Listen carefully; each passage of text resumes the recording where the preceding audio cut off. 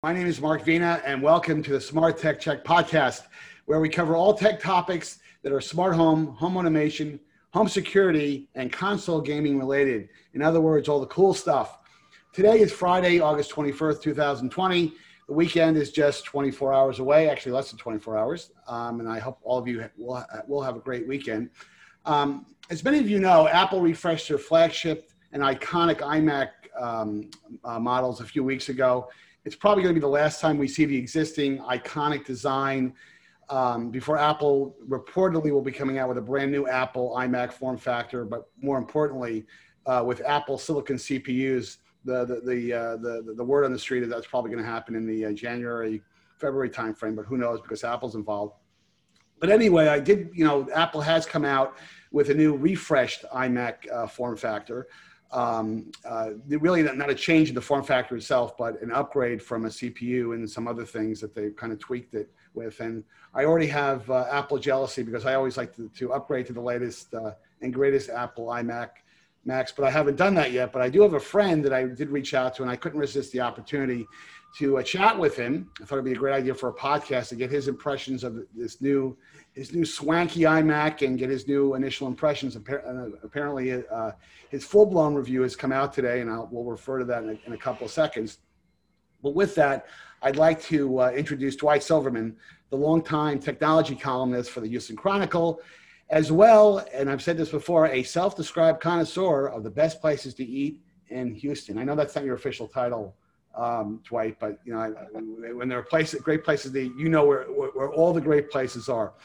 Because I did live in Houston for 10 years, and it's a city that's still very close to my heart. Dwight, welcome to the podcast.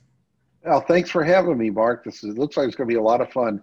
I have to warn y'all this. I am working from home. My work desk is basically in the dining room next to the dining table. You may hear my cats. You may hear my wife putting away groceries, or we're trying to shush the cats.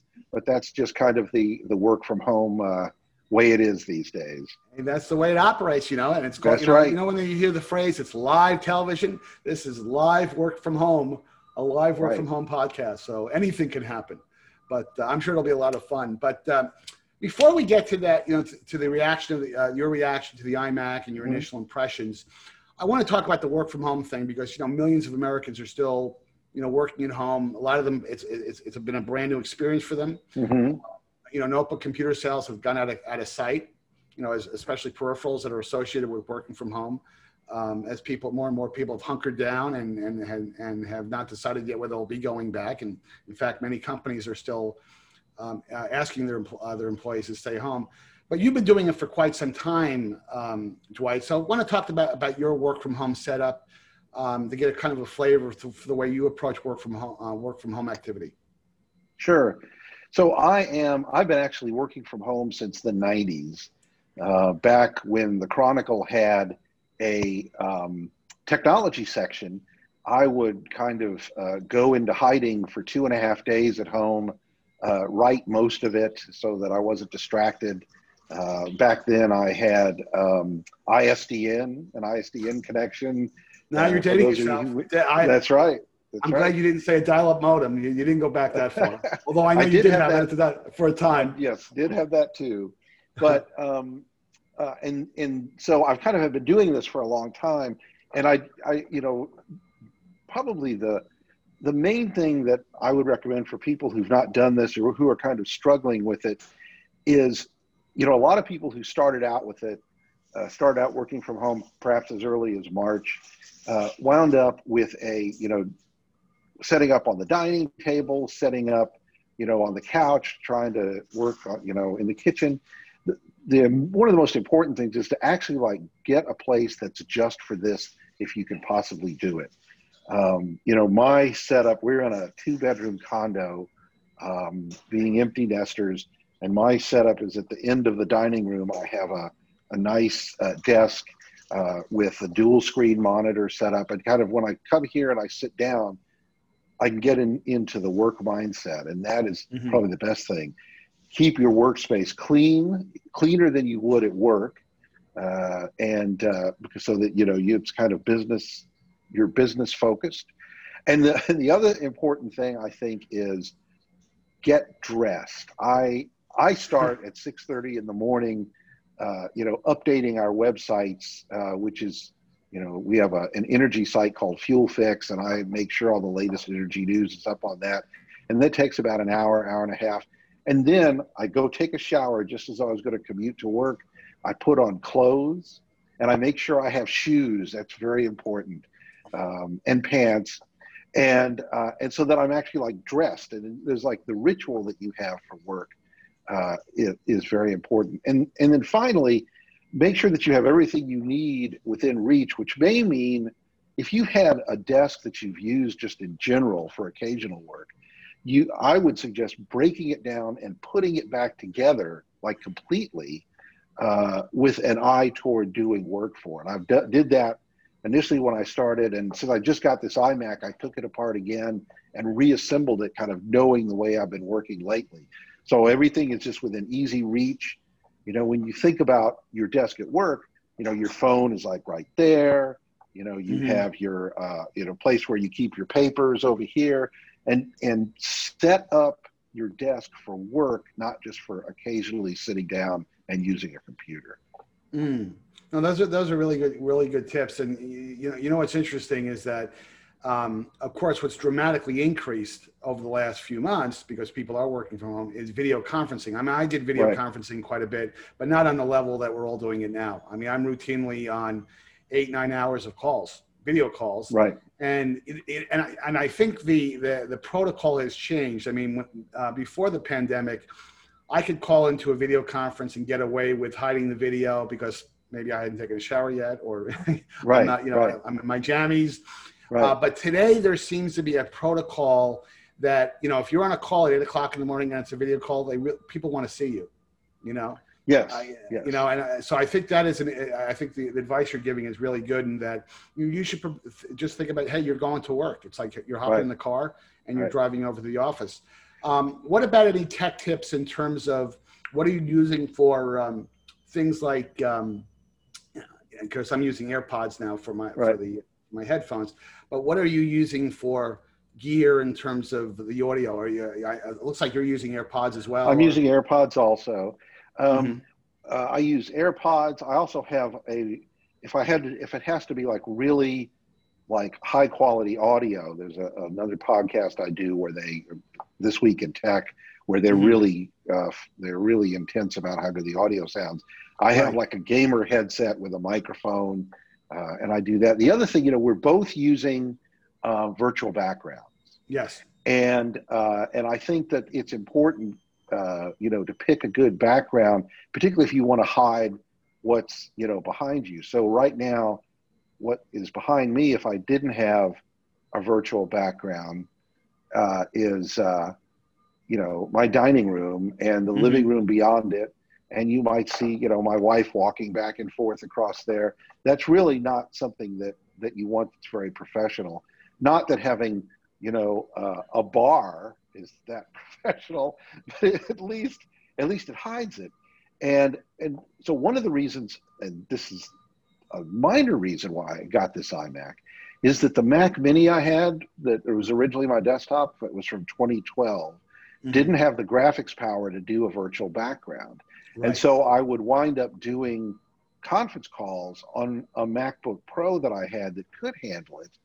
But then I would have to take the MacBook Pro out. If I wasn't able to like share my screen with the stuff I had on my desktop, that was kind of a pain to do it that way. So although that wasn't the main reason I did it, to me it was important to be able to hide, my private life and concentrate on my work life. And so being able to do a virtual background, I think, is important. A lot of people have fun with it. Some people, put up just kind of a, basic background. What a lot of people do is if they have like a workspace that has bookshelves and so forth in it, but people are still walking back and forth because they're in like a small apartment, they take a picture of their workspace static and then use it as a virtual background. Right. So it looks like there's their bookshelf. You can see their books. You can it looks homey, but there's no like people walking back and forth carrying laundry baskets or chasing the dog. So, Well, and I think we should state the obvious too, is that you make sure that you're using an appropriate piece of wallpaper, because I yes, have yes, been on a few calls where, you see someone put up a piece of wallpaper saying, do you really want other people to see that wallpaper? And if you're working, again, when you're doing these calls, sometimes people get confused that, you're working in a virtual office environment and you want to convey a professional image for yourself. right. So, Right. and that's not to say you shouldn't have fun with it. Having a kind of a fun, and that's very much a Houston background that you have there, Dwight. Yes. With one of the downtown bars, in Houston. Well, and I put this up. I had this up from last night because we did a staff happy hour last night, and so I was like, okay, I am in a bar, so I had a reason for doing it. I just left it. It's a fun picture. The important thing, I think, as you said, is that you want to hide what's going on in the background, but also it should be professional. Right. Yeah, and as you can see, as I play around with this little AirPod, and these are the new AirPods that just came out not too long ago. I've never had good luck with them. They pop out of my ear. I love the convenience, and the reason why I'm not using my trusty over-the-head headphones. I have I've got a new Jabra set, fabulous, is that when you wear over-the-ear headphones doing a podcast, the virtual background sometimes gets yes, the virtual background, yes, and you have like a black halo over your head. So so the advantage of this is that you don't have that problem, but the downside is that I'm always cupping this so the thing doesn't fall out of my ear. And I'm actually using a Yeti USB microphone for that high quality sound that you talked about, because the audio is very important. If your party can't hear you clearly, it's a problem. And some of the solutions out there are really terrific, in terms of really getting professional grade audio. Let's flip over to the reason why I got you on the podcast, and that is this new. I'm so jealous. I cannot tell you. I love the fact that you were tracking your iMac in terms of it being shipped out of. I think it came out of Asia, if I'm mistaken. It came out of Shanghai. Right. And I have this great little. And you ordered it directly from Apple, by the way, too. You went. Yes, right. Apple. Mm-hmm. Right. I have this great little app called for the Mac called Deliveries. There's also a version for iOS, and essentially you put in all your tracking information, and not only does it show you, kind of what the status is in text, but it maps it, so you can actually see when it comes across the Pacific Ocean from China, lands in wherever it lands on the West Coast, moves to the FedEx hub at Memphis, and then to Houston. And so it's kind of fun, and it refreshes regularly. So if you're excited about getting your thing, you don't have to refresh. Well, in fact, I think it's $4.99, because I actually at your urging in your blog, I actually downloaded it myself a few days ago, and it's terrific because you can have packages coming from different sources, UPS, the United States Post Service. Now, of course, a lot of the carrier services provide tracking capability, but I like the fact that it's very convenient. You can have multiple packages from different carriers. So thank you for that tip. It's a great app. And I will tell you the thing about that Apple learned with the whole tracking thing, and why it's a part of the the buying experience when you're buying a new computer. I don't know if anybody whether you, Dwight, or whether any of our listeners has ever gotten a German car like a BMW or an Audi, but BMW does an exceptional job at this. Is that if you buy a car from them, and especially if they build the car in Germany, it's a whole experience the way they track it. The car is now in pre-assembly. Now it's being built. It's going through quality testing, and you can see all these phases. And then, of course, it gets shipped, and you can track it as it's going over on the water. So it is quite an experience, especially when you're making an expenditure like that, because an iMac is not exactly an inexpensive purchase. Well, that BMW sounds like Domino's with their pizza tracker. And you could probably say that Domino's picked that up from BMW. But let's talk about first, before we get to the iMac, what you liked, what you didn't like. I did glance at your review this morning, and it sounds like there was a lot that you did like. Why did you let's talk about the exact configuration itself, because I'm always curious about why did you make the choices that you did in terms of storage, sure. memory, and the processor, the 2 or 3 big choices you had to make. Sure.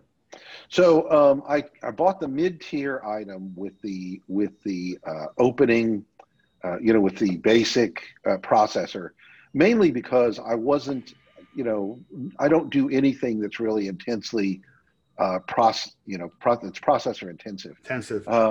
But that said, the processor that's in here, which is a 6-core Core i5 Intel processor, is pretty robust, and it has an ATI Radeon gaming card that's GPU, right? Right, and so it's I could easily play games on here and get a decent experience doing that if I wanted to. I may process occasional video for things that I do for the Chronicle, but I'm not going to do like a 2-hour movie. A 5-minute video would process very quickly on this. Mm-hmm. So I didn't really need anything particularly high end. And when you're dealing, of course, with Apple and you're not made of money, you're going to have to. Things are going to get more expensive as it ramps up. So I did that. I got 16 gigabytes of RAM. The base is 8, and I thought about getting the 8 and then upgrading it myself, but which would be cheaper. But I also decided, no, I'll start with 16. That probably should be the base, and then later, if I want to, RAM is cheap enough that I could upgrade and do more. I don't think I'll need more given what I do. Well, and truth be told, Apple has over the years have really shied away from user replaceable upgrades. I mean, the iMac is one of the remaining products where you can upgrade the memory. You can't upgrade the storage. The solid state storage is all fixed and is soldered to the system board. And I have actually, when my existing iMac, it's actually pretty straightforward, and you can save a bunch of money. It's not very hard to do it. Right. And I've got 64 gig in my iMac, and it, and that really does help you from a performance standpoint, especially if you're doing a lot of, CPU intensive applications.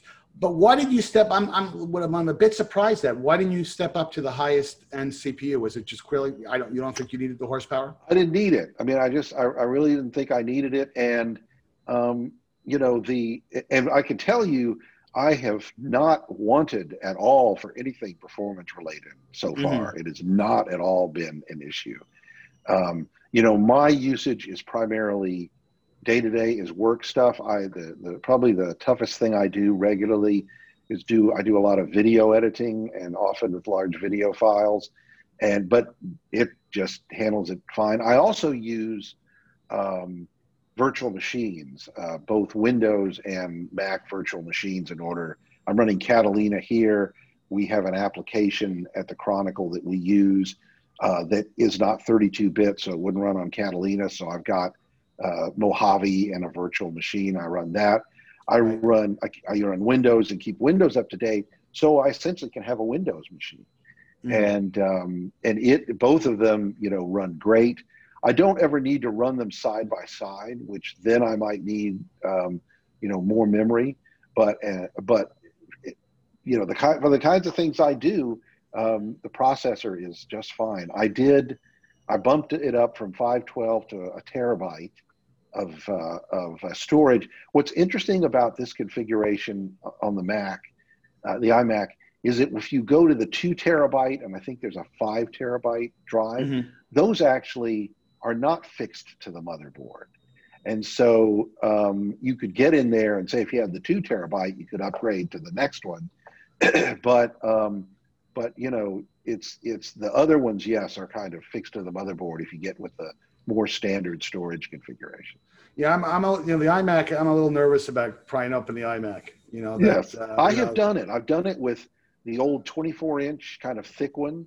I replaced the hard drive in one once, and it was not that hard, but it's really nerve-wracking because there's a lot of like small wires you have to pop open and so forth. And I did it fine, and did a blog post that became fairly popular about it. But it's not something I don't think I would want to do with this machine at all. No, it's funny because about a year ago, got my mother a Mac Mini. I think it's the most current model, about a year and a half ago, and I did actually upgrade the memory because I didn't want to pay the Apple tax for the memory. And I will tell you, even though you could do it, on my mother's kitchen table, I probably had 45 little tiny screws, and of course, I had to go out and buy. By the way, and they sell these on Amazon. By the way, they're Apple. They're toolkits specifically for Apple PCs with the right bits. And my mother walked over at one point where and I knew what I was doing, but it took me probably a good hour to make the upgrade. She thought I was diffusing a bomb. There were so many parts all over. There's no way the average user could ever do what you're doing. So getting back to your impressions, so you're very pleased with the performance performance. Yes, the performance is excellent. So, for example, I mentioned the virtual machines that I use, and one of the things about the virtual machines is you can, if you've never worked with one, you can get it up and running, and then you could suspend it. And what it does is it takes the memory, the state of the virtual machine in memory, and saves it as an image file to the drive. And then when you restart it, it takes that image and loads it back into memory. It's exactly the way it was. Yes. So on the Mac Mini, say with running, as I mentioned, I use Mojave sometimes. With the Mac Mini, I would suspend it. It would probably take 5 to 7 seconds to suspend and come back up again. It takes 2 seconds on this to do that. It is dramatically faster. Yes. Now, the memory is faster, the SSD is faster, the processor is faster. And so it's probably a combination of things. But when I'm ready, before, when I wanted to launch a virtual machine, I kind of had to stop and wait for it. And now I click, I take a breath, and I'm working. And that is pretty impressive. Well, and are you using Parallels or VM? Parallels. So I'm a Parallels guy myself, and I love my advice to people that if technically speaking, you can do some gaming on a Parallels VM on a Mac, but let's face it, you really have to have first of all, most of the really good PC gaming is on our Windows. There's really not that many great games on Mac OS. But I like to tell people, if you're going to do gaming, you're probably better off with a Windows PC. The virtual solutions are a bit challenging, but as a productivity device for just using Office 365 and other applications, it's fabulous. In fact, I think you and I talked about this before, is that, and we'll talk about it in a second when we talk about the Apple Silicon dynamic of this discussion, which will inspire a lot of chatter 3 or 4 months from now. It'll be interesting to see how well a program like a Parallels runs on Apple Silicon, emulating an Intel architecture x86 CPU. And it'll be ironic because in many ways, I think Windows runs better in a VM than it does sometimes on a dedicated Windows. Oh, yeah. Oh, yeah. From a compatibility standpoint and from a driver standpoint. So let's get to the other question that I really wanted to hit you with, because we're doing this podcast on your new swanky iMac, and that is the webcam. Because the webcam is a dramatic step up. I'm using a Logitech Brio camera, which is a 4K camera, and the visual, it really is almost broadcast quality imagery. Let's talk about it. You look fabulous, in terms of, maybe not you personally, Dwight. I look fabulous. Yeah, I'm being very, very nice, but the picture is beautiful. So talk to me a little bit about that. I mean, have you got any compliments from other people that you've done Zoom calls over the last few days? No, but I'm telling most of the Zoom calls I've had have been with, my staff and the people I work with, and they're, journalists, and they're not paying much attention to that. If they were a techie, would probably notice it. But I know that when, you're on a Zoom call and you've got the grid view and you can see everybody else, I have to admit, I look a hell of a lot better than my colleagues do.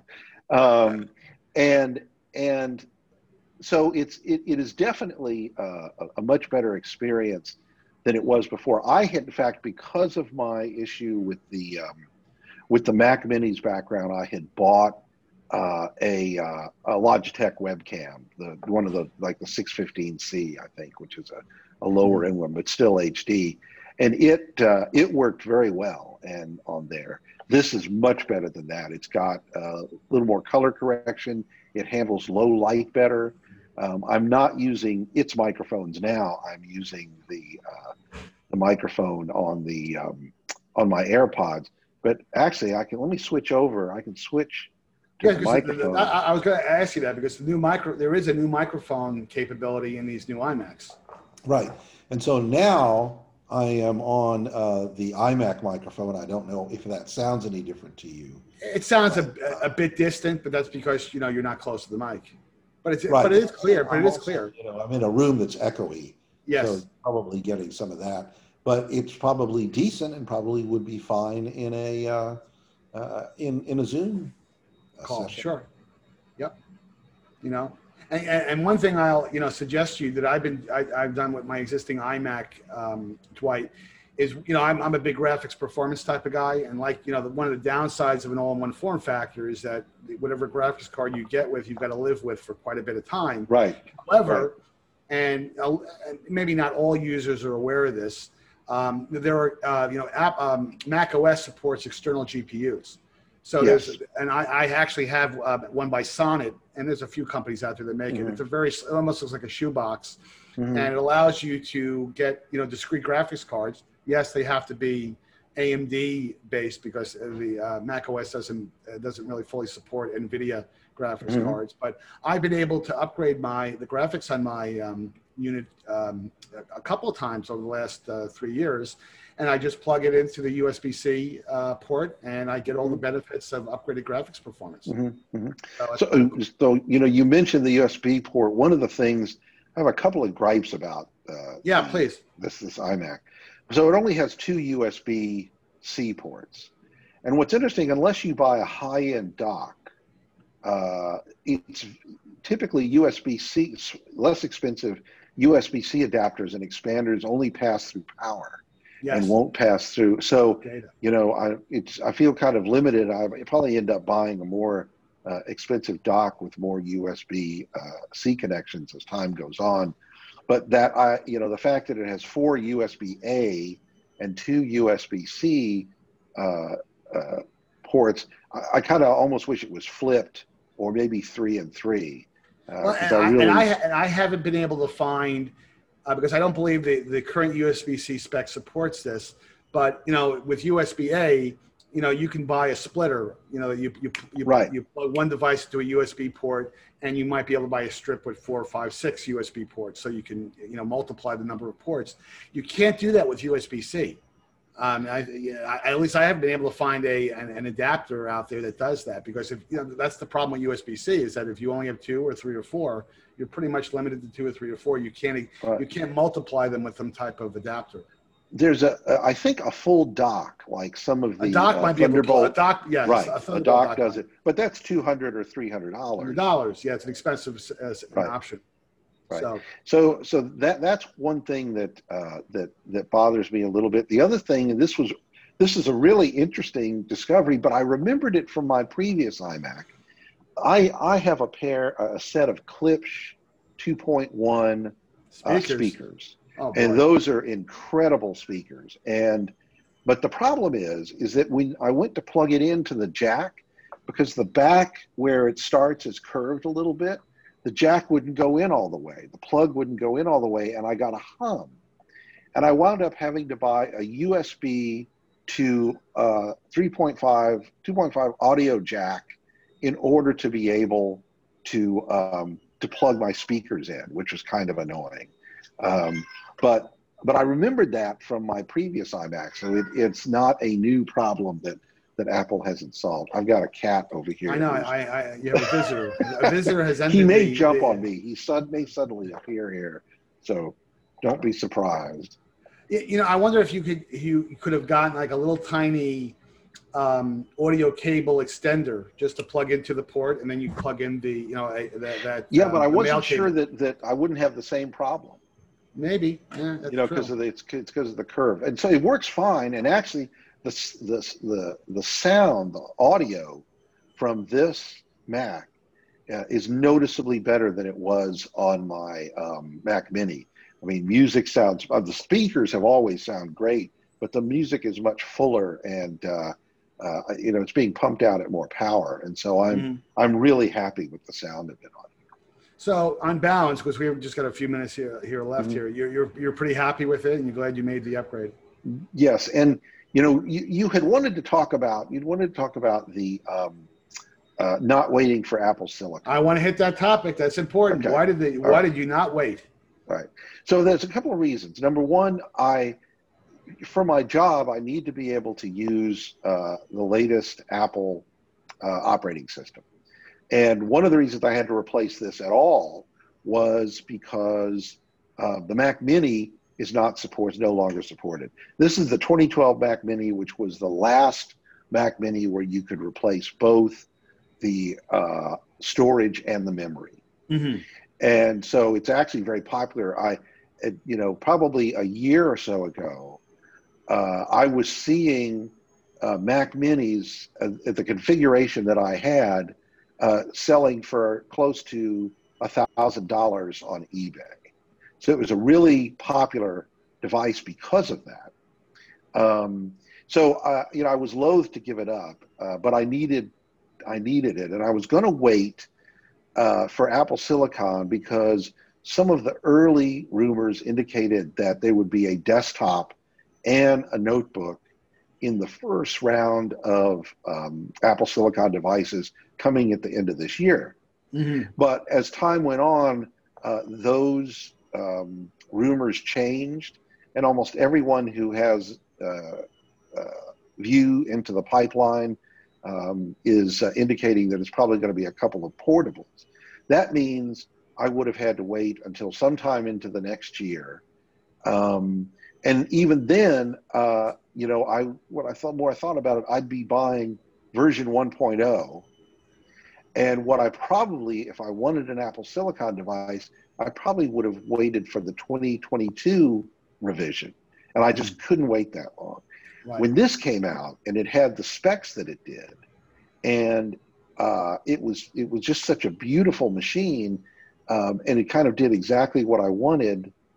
And knowing that every Mac I've had has been supported by Apple for at least 8 years, because the Mac Mini was 2012 to 2020, I felt comfortable buying this. Right. And so I decided to go ahead, all things considered, and pull the trigger.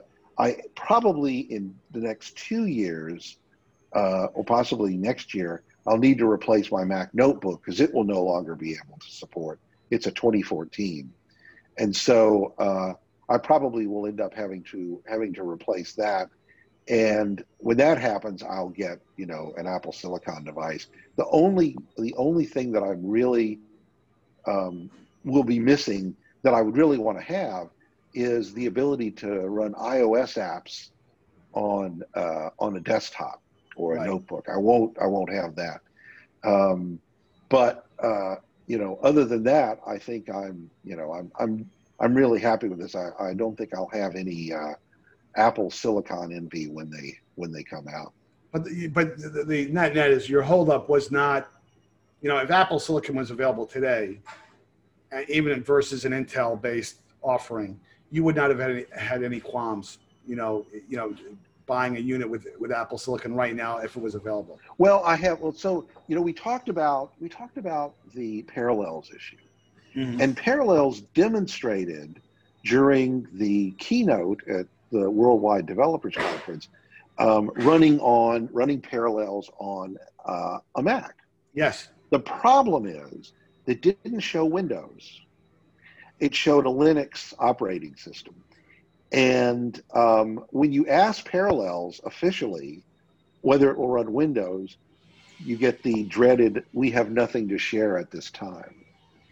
And so I didn't really have confidence as to what Parallels on a Silicon Mac would look like, you have to remember that there's a lot of emulation will be going on a Silicon iMac. There will be the emulation used to run Intel-based apps. There's no guarantee that every Intel-based app will work on Apple Silicon. So there were kind of too many ifs. And when I talk about revision 1.0, I'm not necessarily talking about the hardware. I'm also talking about the software that's out there. So I need to be able to work from the get-go. And so even if like there were two side by side, you could choose either Intel or you could choose an Apple Silicon iMac. With the stuff that I don't know, I probably still would have gone with Intel. Sure. Well, I mean, that's a very reasonable answer. I mean, I guess just in closing, that was Siri.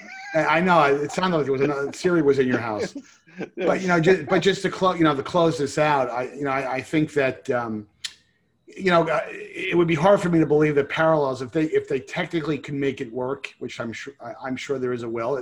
You're willing to accept the performance trade-offs because there's emulation involved and there's layers of emulation. That's a different story.